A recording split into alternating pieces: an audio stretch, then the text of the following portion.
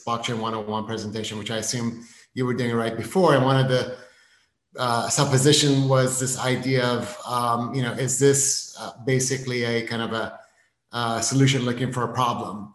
So, essentially hammer looking for a nail. And that's a good question. I think it's really important for all of us to kind of interrogate these topics and not just drink the Kool-Aid or be hung up on the PR. And there's plenty of it right now, certainly for blockchain. I think perhaps more than almost any technology, especially if you look at the cryptocurrency market and DeFi and things like this. There's a lot of noise.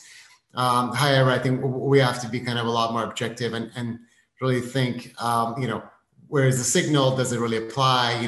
Are we just trying to kind of, take something that is maybe more or less vaporware and make it seem more than what it is and conflate its utility. So that being said, just I guess 3 sections, 3 acts, just a little bit of what I think of as blocking tackling and essentially some of the key principles that shape my thoughts and my company's thoughts. Then a little bit about the reality, just alluding a little bit about signal and substance, what's practical. Not everything, obviously, we could spend hours, as example, we could spend hours just talking about consensus algorithms, what's better for what situation, things like this. That is not the purpose for this. And I'm not, to be honest with you, I'm not sure if everybody is what level of kind of understanding you already have. So I don't want to overstretch certain areas. So if I go too deep or perhaps not deep enough, just feel free to ask. And then lastly, and hopefully addressing your kind of comment about getting into some of the use cases and sort of my own background, particularly in healthcare. I will do a little bit of that in the use cases section. Okie doke. But something completely different first. Just paraphrasing a little Monty Python here. I was asked just to kind of explain a little bit about my background and kind of how it is that I got here. I think it's important, particularly for you guys, young folks, just maybe earlier in your career, to have a sense for, there's a roadmap for most things, right? I mean, we'd all love to be Elon Musk day one, but I think even Elon had to go through a few hoops himself. So, my career started, more or less in consulting and really development, even before what I've listed here, and really a technologist by profession, and then becoming an architect, a software architect primarily thereafter. So that was the first few years of my career. Then for a good chunk after that, I had my own business, a company called Armedia, which is still around. My two, it was myself and 2 partners who started back in 2002. So almost 20 years ago, and it's still going. I had an exit a few years ago, which was great for me and great for everybody else. It allowed me to move on to other things I was interested in, but the company's going. So that was really kind of a very much learning by the seat of the pants and flying, building the engine as you fly the plane metaphor.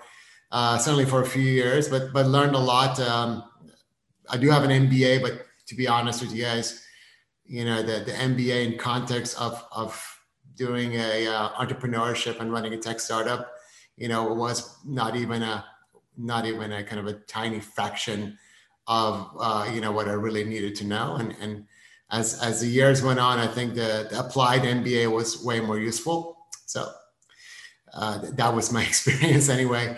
And then last 6 years or so, give or take, I've been in the healthcare space 6-7 years.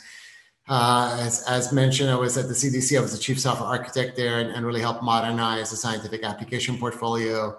Then I spent a couple of years in the pharma space, life sciences, building this technology called Open Pharma to kind of coincide with the OpenCDC work. But I worked for a private equity firm that owned this company called Certara. And then, after a while, I decided that what I really wanted to do was to have much more control over my own, decisions and where we want to go and really be in the product development business again. So really kind of going back full time to Acoer, which is a company I started in 2015, and there's some machine learning and AI type of work and predictive analytics, for a couple of years, but then really as of mid or late 2019, we've been very much focused on what we do now, which is building software. In my mind, software needs to be usable first and foremost. I noticed that one of the,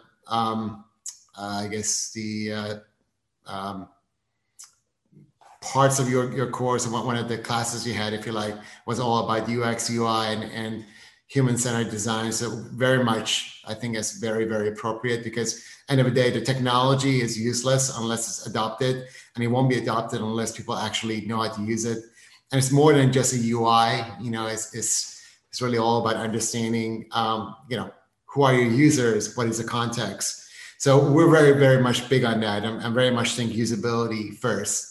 But then beyond that, it's really open technologies that can be interoperable, modular, can interact with in a highly heterogeneous environment. Because these days, really, there is no one vendor that's going to give you everything. Even within open source, there are many different software and technology stacks that you have to consider, and we're very much kind of believers in this idea of building open technologies. And then last but not least is this idea of where it makes sense to use blockchain, because we think there's value in it, and I'm going to explain it as we go. So kind of who is Acoer? I think I've mentioned most of this already. My partner Ben and I we've worked together on and off for about 11 years or so. So we kind of know how to work together, and I guess in many ways we complement each other.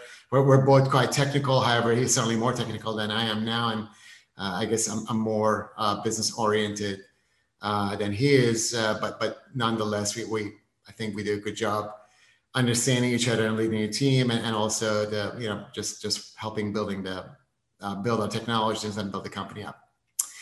All right, moving on. So Act One. Has anybody here heard of? I'm sure you have all heard of Moore's law. Has anyone heard of Eroom's law? Okay, I suspect you haven't, but it's not a Jim thing. I did not create it.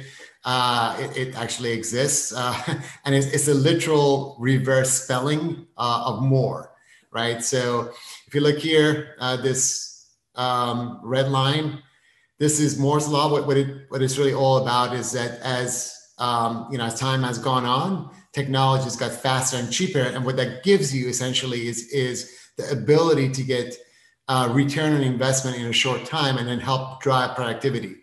So that's kind of what you see here. Unfortunately, when it comes to this blue line represents basically productivity for research and development in pharma, though unfortunately is somewhat representative of many other areas of healthcare. It's not just for drug discovery. So as you can see, it's almost exactly the literal opposite of Moore, hence Eroom. And this is the big issue, right? This is not over a course of a year or two. This is over a course of about 60 years. And we've seen the results. I think, notwithstanding what's happened with COVID vaccination, which was certainly an exception in almost every way to what we have seen, this blue line has been predominant in life sciences. So what we see really is this opportunity. And it's not just like we, as in myself. I think that there are a number of folks in this space, and hopefully people like yourselves, that there's an opportunity here. Tapping into essentially emerging technologies and technologies that really we see in kind of a pervasive way, at least for being used in the context of consumers. So mobile technologies, IoTs, wearables, machine learning, which is more on the business side, and as well as distributed ledger technologies. So what we think is that by tapping into some of these and then putting in context of healthcare, we're able to start to address this line and not necessarily reverse it completely, but certainly correct it. And that's really where we see our value. So that's one of the key principles that we have, this idea of Moore versus Eroom law. So again, this is along the same lines. If you look at the healthcare industry, on the left, this is the amount of money we're spending. You would think it would look like this Adonis, of a stiletto, very healthy and, in great shape, given the amount of money that's spent. Unfortunately, the results are what you see on the right-hand side. It's really broken. It's extremely wasteful. I know you guys are looking at this, so I'm not going to belabor you with or bore you with statistics, but there are loads and loads of different reference points for this that you can kind of look up yourself and basically validate what I'm saying is not made up, right? It's not really fake news, unfortunately. And we're seeing it. I think we saw it. We've seen it with COVID-19 in context of lives lost. It really didn't have to be this bad, right? And of course, there's some other elements than the broken healthcare industry. But certainly that was an element of it. I think certainly politics and other things are into it as well. So I like this comment, this little quote from Warren Buffett. You may know a few years ago, I think it was 2018 in January, Amazon, JP Morgan, and Warren Buffett, they basically got together. They started this health outfit called Haven. And really the comment was that, healthcare is a hungry tapeworm on the American economy. So, I mean, that's just looking at it from an economy perspective. But I think having been in it, from almost every angle now, working with healthcare outfits such as Mayo last year, a lot of work last year, of course, with the CDC and continuing and working with some of the states and in the pharma, I can attest to you that there's a significant human impact to this too. It's not just about the economy. Okay, so like I mentioned to you guys at the beginning, I'm really a software person and technologist by profession. So what's important is that blockchain, again, I'm not going to go through all of this right now. I don't think this is a software development class, but I think it's important to have context. So this is a blog I wrote when I was at the CDC, and we actually built this. This is the contextual blueprint for OpenCDC. But blockchain really is just one playground in the theme park, right? This is the way I visualize it. So imagine, if you will, you're going to Six Flags. You go to the turnstiles, you pay your $59. You get a wristband for the day that allows you to go up and down the park as you wish. But your experience is highly contextual to what you want to do. So if I'm going to the turnstiles here and have a family, with two small children, most likely I'm not going to be going, to the Goliath first, right? Maybe I'll make my way to the lake. Maybe I go, find, like some of the children rides. Maybe I'm now hungry. I'm going to get some food. I'm going to go. So that experience is different than 5 teenagers going in, right? The teenagers may straight away go, to the Goliath and go to the racetrack and things like this. But what's important though is that even though some experience, these playgrounds are different, you have common walking trails. You have a common monorail. You have common restaurants. You have common security guards and a color scheme and things like this.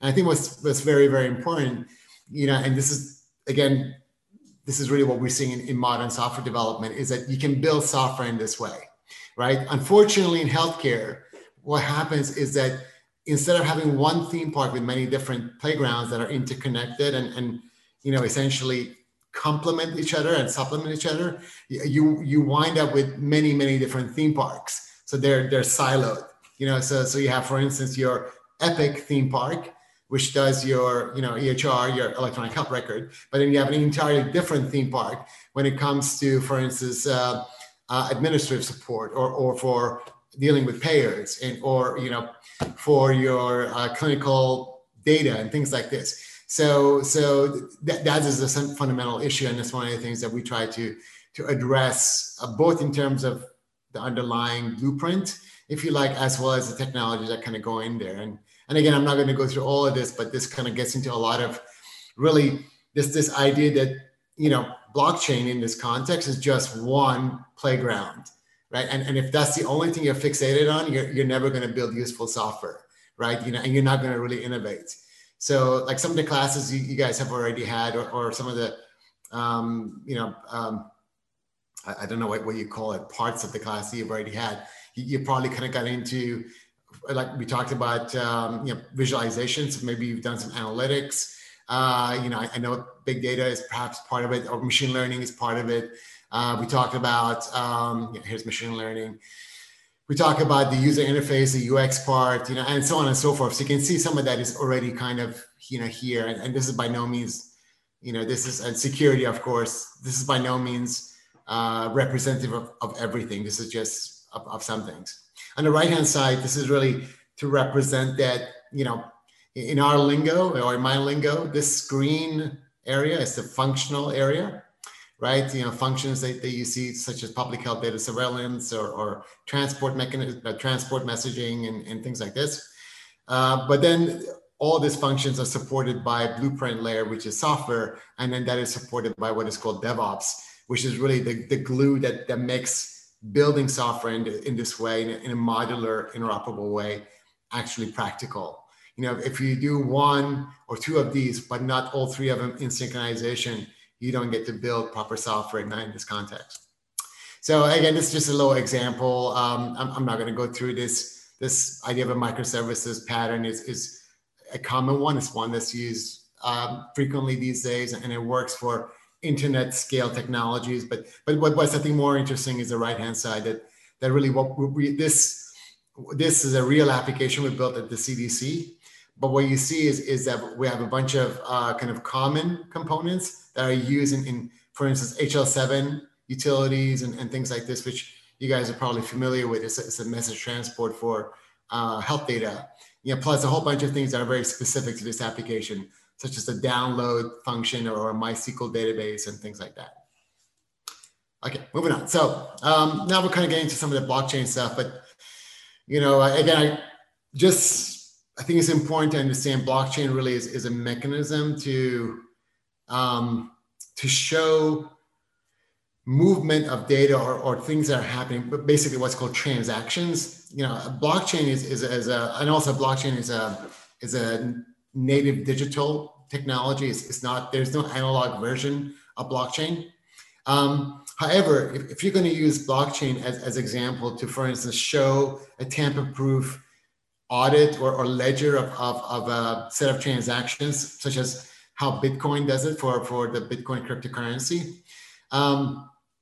you need to first understand, well, where is the data? Now, in the case of Bitcoin, really everything is native blockchain, but that's a very, very rare example. In almost every realistic scenario, certainly in healthcare, the data is not on the blockchain. The data is somewhere else. The data is sitting typically on an electronic health record system, or you're using the Cures Act, and as an agent, you're using a FHIR API, an API to retrieve that data, put it into a health kit app or patient app and things like this. But anyway, to me, a very, very important concept is really this idea of data before blockchain. You really need to understand, where is the data? What does it look like? So like we have it here, where is it? And can I get to it? Are you blocked in some ways? Is there some kind of a digital mechanism? And then where's your data specifically, right? So you could have access to data, but that may not necessarily be data that you're provisioned to access or is relevant to you. Can you trust the data, right? Where is the source? And how do you know that data hasn't been tampered with along the way? Which is actually one of the key areas that we're going to get into, this idea of trust. And then what can you do with the data? Just because you have access to it and you know where it is and you can trust it, it doesn't necessarily mean you can do much with it. You may not be able to do, for instance, anything other than just like a read or read it as a PDF, which doesn't necessarily help you if you're trying to use a blockchain technology. And then other questions such as, who is accessing data? Are they allowed to do so? And if so, then how do I make sure that access remains true and people don't abuse it and things like this. So I mentioned kind of this idea of trust. I think for most, almost every use case, there may be one or two I'm unaware of, but every use case I've come across, the very first question of why blockchain, right, is this question of do you need to have trust? And trust really is a, it comes down to this idea that do you know or do you trust the people, that the other parties with whom you're doing some kind of business or you're interacting? So as example, let's say that the 15 of us on this call here, yeah, these days, I'm sure you guys have heard on the news, there's a lot of hype about what's called NFTs, non-fungible tokens. And then the tokens represent some kind of a digital asset or like a piece of art. So imagine, if you will, that the 15 of us here, we were Pokemon card traders, right?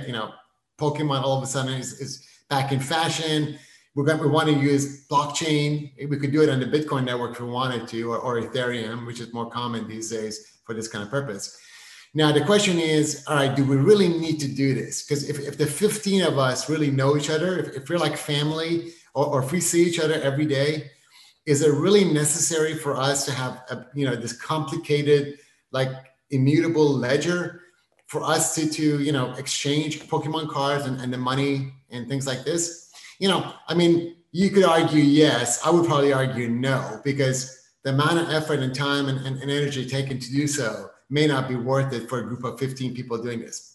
However, if the 15 of us are here, but we're just virtual friends, like we are now, or like in my case, I just turned up, and we're kind of peers, but we really don't know each other. We don't trust each other. Now it's a different kind of equation. But also, if you think, well, what if this thing takes off? What if we go from the 15 of us to like maybe 50 of us? What if we extend this to all of Georgetown? And then maybe we extend this to all of, I don't know, University of like sister universities, and then across the US and so on.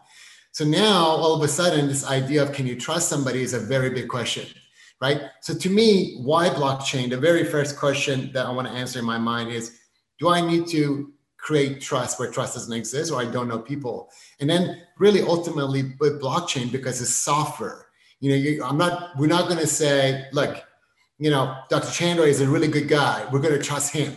We're going to, every transaction is going to go through him because he's a really good guy. He is a good guy, but what if we go from the 15 of us to 1,000, and now those other 985 people have no idea who Dr. Chandra is? So that's really where we're kind of coming to this idea of computational trust, that we're relying on software that's really is cryptographic software that you can interrogate. You have third parties vet the software to ensure that what people say it does actually works. And then really you're trusting that software. So I think of it as computational trust. So to me, this is a starting point in a long-winded way.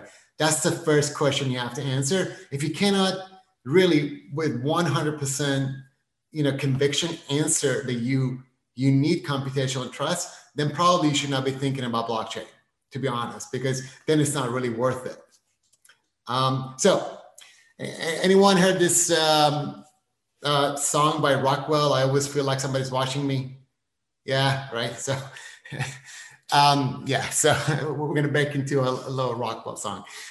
So turns out, with blockchain, again, you guys know this, really, if implemented correctly, and this is, I'm a big fan of what is known as public blockchain or public distributed ledger technology, where essentially you have many nodes, and the nodes really contain the same information, not necessarily all at the same time, but progressively, the same information about transactions. So what happens is really essentially you have many eyes on transactions. And I'm dumbing it down a little bit, but I think what you kind of get into is this idea of like what I think, this idea of the Hawthorne effect, which is really that if you're being monitored to do something. So as example, this is a common thing with developers.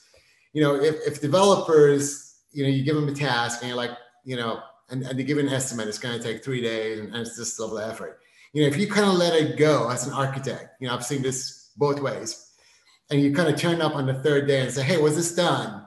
Chances are it wasn't really done, or it wasn't done well, or you kind of wind up with something that is really not repeatable. However, if you have monitors, and not to be too big brothery about it, but if you have monitors, and if you can observe people, what tends to happen with the Hawthorne effect is that you're essentially, you kind of put a social lens on their behavior, and they tend to actually do what they say they're doing or they're supposed to do. So all to say, I kind of feel like with with blockchain, if implemented correctly with this immutable ledger and all these nodes capturing the transactions, you kind of have a sense of the Hawthorne effect happening, which then what it does is that in many ways it kind of it promotes good behavior. It promotes the good actors and the value created by good actors, and also weeds out the bad ones. And that's what we've seen. And that's one of the reasons, by the way, the Bitcoin network has never been hacked, right? The exchanges have been, but not the network and not the protocol. Of course, there's security things, and there's this whole idea of the costs of going back to like the Genesis block and things like this. But I'm just simplifying it a little bit. Okay. So really, blockchain, in many ways is plumbing. So imagine, if you will, I'm big on metaphors and pictures. I think it's we need to kind of demystify some of these things. So imagine you got your kitchen and you have your bathroom and all of this. So the stuff that you use here, like the water coming from your faucet, that's really an application, or in the kind of blockchain lingo, it's a DApp, a distributed app, right? So all these things, you see all the water just going through here, but really what's happening underneath the tile, all the pipes and the plumbing and the heating and things like this. This is blockchain. This is the infrastructure. And there's, as you can see here, even with this low, simple kind of kitchen example, there's multiple pipes, different lengths, different widths, different capacities, and there's a heater and cold and hot and things like this. Same thing with blockchain. The infrastructure, it's not just one way of doing it. There's multiple ways. And ultimately, one of the issues that we'll talk about this in a little bit is, well, what if, you have like different kinds of different, pump systems and apologies here, and different pipelines and things like this, and they don't necessarily go into your faucet. How do you make it work? It's a legitimate question, and it's not one that's really easily answered right now in the blockchain space. So we talked about computational trust. So, what else is there? There's plenty, right? And again, we could easily spend, we could spend like an entire course doing this. I'll give you an example. I wrote, myself and Ben, my partner at Acoer, we wrote a course for University of Georgia. Where is it? Where's tokens, right? Sorry, I was trying to find it. We wrote a course from the University of Georgia called Token Economics. It was a 16-week course that was taught for the first time January of last year, and it's got a 4-semester run. So you could spend literally an entire course just talking about token economics, which is a critical component of building blockchain and this idea of kind of attributing value to who creates value, or what I think of as value creation attribution. Anyway, I'm not going to go through all this. There's a lot though, but this idea of is it public versus private, and I'm going to talk about this a little bit more because I think it's perhaps relevant to you guys, and I think it's certainly relevant when you're thinking global, when you're thinking public health or global health, things like this. And your topology for the networks and how many nodes you have. And I mentioned token economics rather. The various protocols and the consensus algorithms the protocols are typically based primarily on the consensus algorithm. As example, Bitcoin is based on this consensus algorithm called proof of work, which is the mathematical challenge. There's a 10-minute delay between the solving of the challenge and all the nodes being updated, so that it's very it uses a lot of energy, things like this. This is kind of a concern du jour that people talk about with blockchain scaling. Though, to be honest with you, I think most people who talk about scaling, their understanding of or their, maybe the way to explain scaling is very kind of singular and not particularly nuanced. There are lots of ways that you have to consider scaling, and a lot of it honestly has nothing to do with blockchain. It's things that you're doing off the chain, right? So, and then that kind of goes into that software as a theme park slide I was showing you guys a little bit earlier. Smart contracts and managing keys, private keys and identities, things like this. What is on the chain versus off the chain? Partial ownership, which, by the way, this is again just a bookend. This and the last point is actually one of the most interesting things about blockchain, because as example, that Pokemon example we're talking about, we could have a situation where the 5 of us partially own it, but we could also do that for a house. Now imagine if 5 random people owned a house. Legally, right now, that would be incredibly painful to do. I mean, we would have to pay thousands of dollars to a lawyer to make that happen, and would probably require a fair amount of like exotic paperwork to make it happen. But it's really built into blockchain. It's one of the core things you can do. This idea of partial ownership, and even with the NFTs, the non-fungible tokens that I described earlier, which is things that are unique. Non-fungible means that you can't exchange one token with another token. Even with that, there's this idea of partial non-fungible tokens, so-called NFTX. But anyway, not to digress too much, but there's a lot of really interesting concepts that allows you then to innovate, right? To do interesting things within healthcare. I mentioned really a lot of work that we do. Almost all of it really is with public blockchains.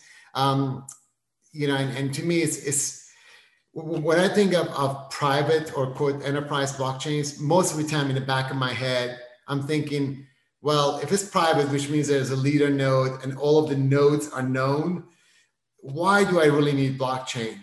Could I not just do that with a portal and an extranet, right? And then, because essentially that's really, you're adding the blockchain complexity, but you're not really getting transparency.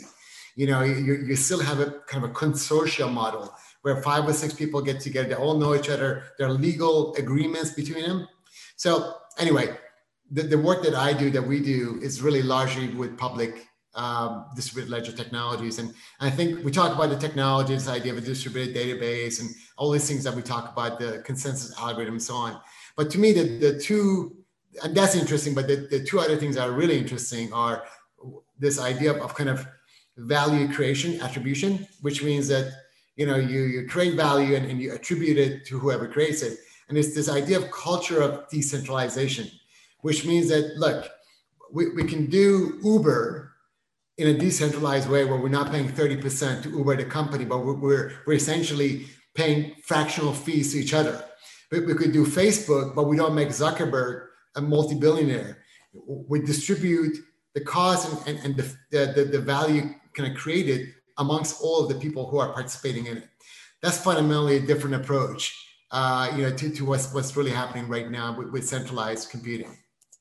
There is a way to bridge the two, right? You could have a private DLT. As example, this is something that comes up quite a bit in my world, where you could say, look, we have 5 hospitals who want to share administrative costs, who want to share some resources. They want to share certifications, for instance, for their medical devices and things like this.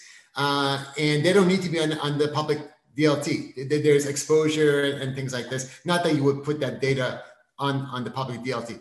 Okay, well and good, you're doing that. But what if your patients or the regulators need to see some kind of transparency of certain transactions, not everything. So then this idea of a public DLT where you have the transparency. So it's possible that, and through a hybrid approach, to basically have the best of both. Now, again, I'm not trying to trivialize it. This is not every technology will allow you to do this, and it's not that straightforward, but it's definitely doable. And we're actually working on some of these things. Okay, moving on. So a little bit of matrix for you. Do you take the red pill and kind of explode, your mind, or do you go blue and safe? So the reality is, we're kind of, we're not really at either of these, right? When it comes to cross interoperability, that's a really big issue because, if for instance, we do a lot of our work with a technology called Hedera. Say you guys are using Ethereum, right? Both of those are public DLTs. But if I'm creating a token in Hedera using the Hedera native cryptocurrency called HBAR, and you're doing it with an Ether using the ERC-721 standard, they are not necessarily compatible. So if we were going back to our Pokemon example, if Dr. Chandra is issuing an ERC-721 token for his his little group's worth of the tokens for the Pokemon cards, and I'm doing it with HBARs. We have compatibility issues. So there are things you can do, such as build off-chain APIs, which is something that we do a lot. Use a public kind of blockchain, if you like, or the DLT, just for the final transaction notification, not for all of the processing and various other things, network of networks, hybrids, like we talk about, exchanges. And there's like all these things I kind of put in here are really still quite speculative. Like you may have heard of the Lightning Network. Honestly, it's still largely vaporware. For the people who are truly insiders in this, it's still not really there. And as a result, when you do a Bitcoin transaction, so for instance, if you wanted to use Bitcoin as a means for payment, not as a holding asset, and there was a pair of like Nike shoes that you wanted to buy, if you paid the equivalent of that, in Bitcoin, you may have a $50 or $100 fee on top of the fee that you're paying, which would be insane, right? Nobody would want to do that. That just doesn't make sense. And as a result, you wind up with Bitcoin being essentially just a holding asset. It becomes, like gold 2.0. So all to say that there's still quite a bit to be done, and not to digress into cryptocurrencies. Okay, so a big issue, and I'm going to speed up a little bit because I want to give you guys time to ask questions. A big issue for blockchain in general is this idea of identity management. So we're kind of really in like number 3 right now, where we've gone from centralized identities federated to user-centric. User-centric is, for instance, if you take your Facebook or your Google email and using it to log into different applications like Fitbit or whatever, that's user-centric. But there's still a central entity. So this idea of a self-sovereign identity, or what's called distributed or decentralized identity, DIDs, is really blockchain based. However, it's still really very immature, and there's no real, there's no implementation you could say, is the winning implementation at this stage. But what I would say though is for people like yourselves, who are innovating and interested in this, is keep an eye on this, because this is fundamentally a game changer. This takes control of your identity and puts it on your phone, most likely. There's some obviously perils with that, but ultimately it's very different than Amazon or Facebook or Google essentially owning your identity, or government, for example. Okay, so just I've already kind of mentioned all of this. Really, it's my, if you like, pragmatist road to blockchain. Basically, know how to build software properly, make it interoperable, really think about data. You have to, especially in healthcare, you have to de-silo data, because data is largely siloed in different systems and, back-end EHRs and things like this. And you have to find a way to de-silo that. Deploy through cloud, it makes it a whole lot easier. I mean, like by factors 100 easier to deploy through using modern cloud operations. You guys, I think, are already very familiar with this idea of usability. I think you need to really consider the use case, the business use case, and the ROI, because I think the days of basically executives just giving you a check and saying, do a proof of concept, I think those days are over, or largely over. I think now, 4 or 5 years into this blockchain buzz and kind of hitting the trough of disillusionment, people want to see an ROI. And I'm a big believer in that myself. I think, we all are should be numbers oriented about this stuff, and should think upfront, like, what is the ROI? Because if we can't really justify it and articulate it and come with a pro forma, then most likely we shouldn't be doing it. So, again, I would say consider early whether you want to go private versus public, and really think long term, particularly around things like governance. Okay, is this approach you're taking, the private 15-person Pokemon group, that's great for right now. But what if this thing becomes a 1,000-person global thing? Is that still going to work? Are you going to be able to govern it in the same way where we say, it's always going to be Jim as the leader? Is that going to make sense for the thousands of people who don't know who Jim is or don't trust him? So this idea of game theory is really is all tied to this token economics idea, and we could spend a lot of time talking about it. So honestly, we could spend at least one entire hour talking about this, but you got to think game theory, because ultimately game theory is where you manifest this value creation idea, but also the security of the network.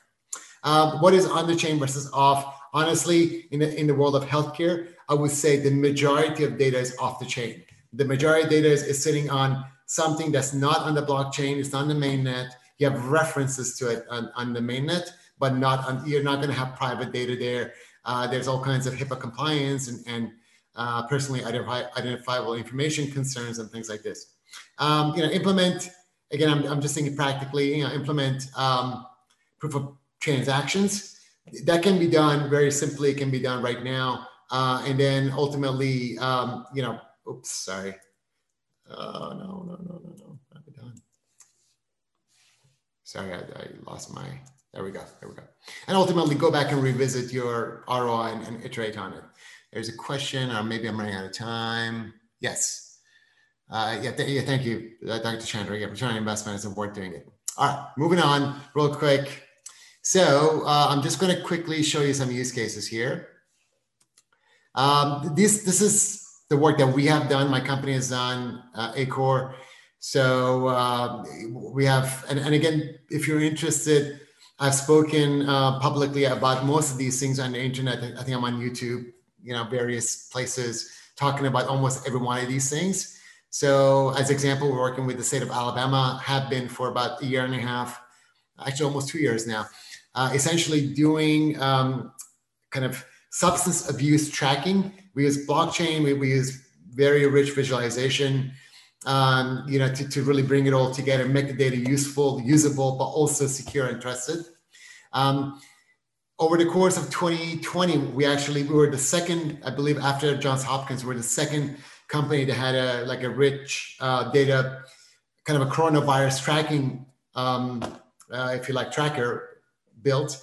That was like mid-February of last year, but we were the only company, I believe, remained the only company where the data was actually anchored to blockchain. So we could show you where the data came from, who touched what, all to say that we could prove at any point in time to anyone that the data was not manipulated by us. Obviously, we were not the primary data collector, the CDC or WHO were, but from the moment we collected it all the way through every one of the transformations to visualizations to aggregation, all those things, the data was never tampered with.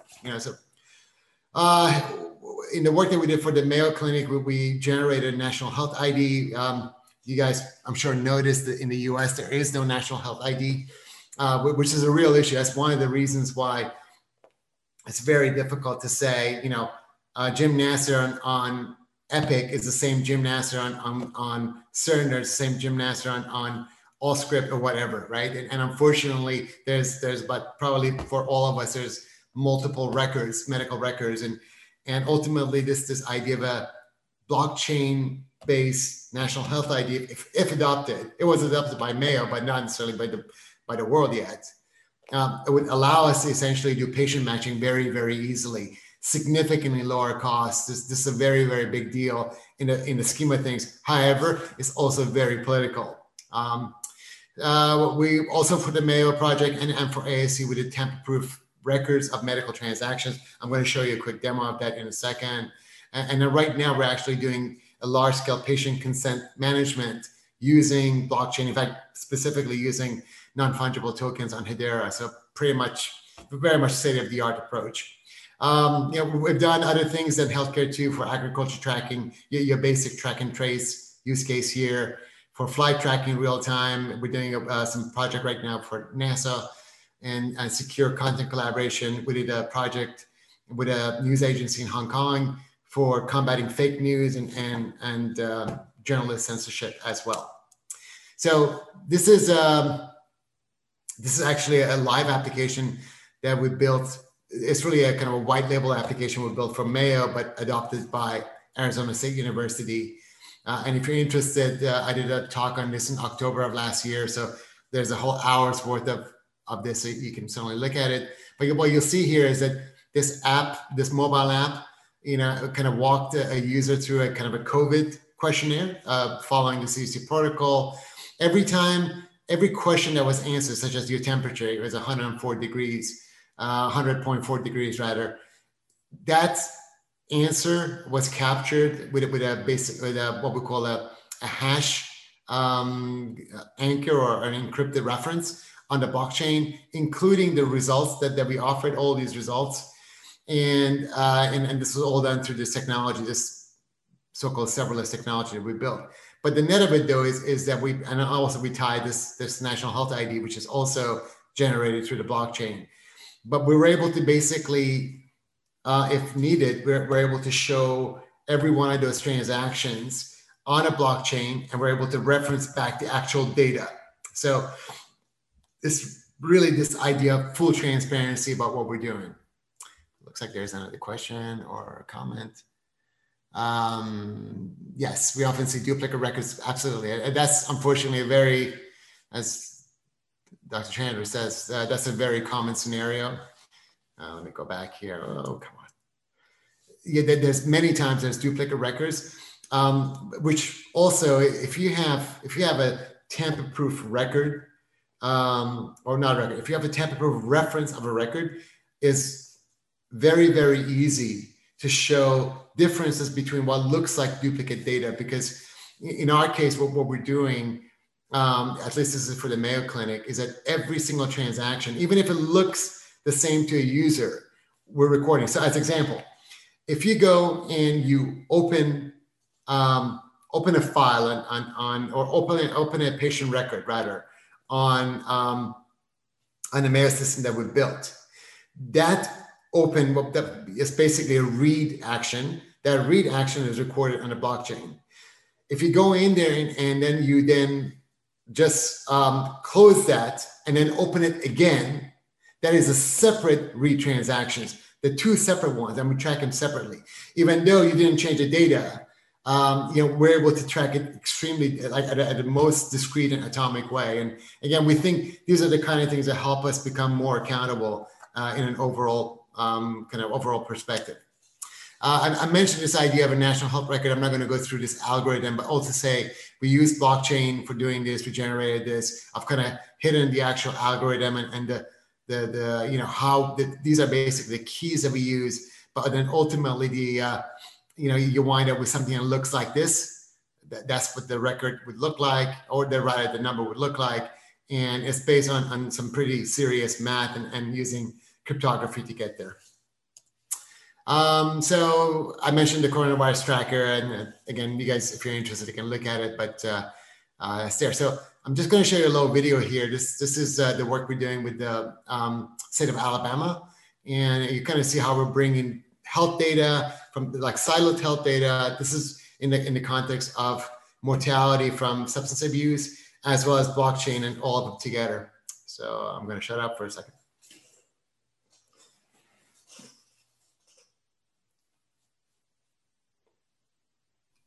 We may not be getting your sound, so if you could talk it. Oh, sure, yeah. Sorry. So basically, that screen just showed the actual, like what we call the data analytics piece, and now I'm showing you a specific case. I just click from there, and what you'll notice here is obviously we've masked out actual patient names, but you see there's a trust button. Actually, it would have been smarter. Sorry. Given the context of this, let me actually show this here. Oh, okay. So you see this trust button here. So what we have done is that every time this information has been synchronized or uploaded, we have recorded on a blockchain. Again, not the actual information, but a reference to it. And what we can do is basically on demand, click on this trust to verify that the information has not been changed or tampered. So, and it's just another way, and we have the same thing for kind of the file imports, the same idea of a trust. So now what we're combining here, and let me go back a little bit just to explain it. What we're combining here is lots of different data from different areas, from different silos, and and kind of expressed in a word cloud like this for cause of death. Obviously, all this is public health data. By the way, none of this is public data. All of this is private data that is only accessible to to the medical examiner and the coroners in Jefferson County in Alabama and some other folks, but certainly not public. So you can see we just taking all this different data. We're kind of going back to my point earlier about making the data useful and usable. We're providing all kinds of different charts and measures and all the, I can show this to you live if there's time later, but all of these things are highly interactive. So if I click, for instance, on kidney, everything changes and so on. But then ultimately, we're able to go from here and click on a specific case, right? And the specific case takes you to this chart, which is now, that's that specific case, shows you, what the case information is. It was a blunt force injury to head due to motor vehicle collision. That's the cause of death, so on and so forth. And then ultimately, like I was showing, this idea that we have this anchored to a blockchain kind of, and again, you can kind of see right here at the bottom, we have specific like data stamps on it as well. But that's really kind of, to me, this is where going back to this question at the very beginning of, is it the solution looking for a problem, or is it a, hammer looking for a nail? We think that really it's not, because ultimately, if you do this well, if you abstract the blockchain technology to what it's useful for, you can build very useful technologies that provide you a function that's got really nothing to do with blockchain, but you get the trust, you get that computational trust embedded and imputed. And that really takes a solution from something that is nice and useful to something that can be really relied on and people can trust. And to us, that's really kind of where we're trying to go. And then you can kind of see here, again, these trust buttons are here for these specific file imports, which you can see on 2 different dates. Okay, so I'm going to move forward. And I mentioned we have a whole bunch of other use cases as well. This track and trace one, very, very similar. We're working with an outfit in Uganda. This is for agriculture, track and trace, and ultimately, kind of produce that is shipped and exported to Europe, especially vanilla and things like this. And we're doing exactly the same thing, just a different use case, same product. That's all. I apologize for running a little bit long, but hopefully this wasn't too boring. We kind of lost a little bit of track of time, but happy to take any questions.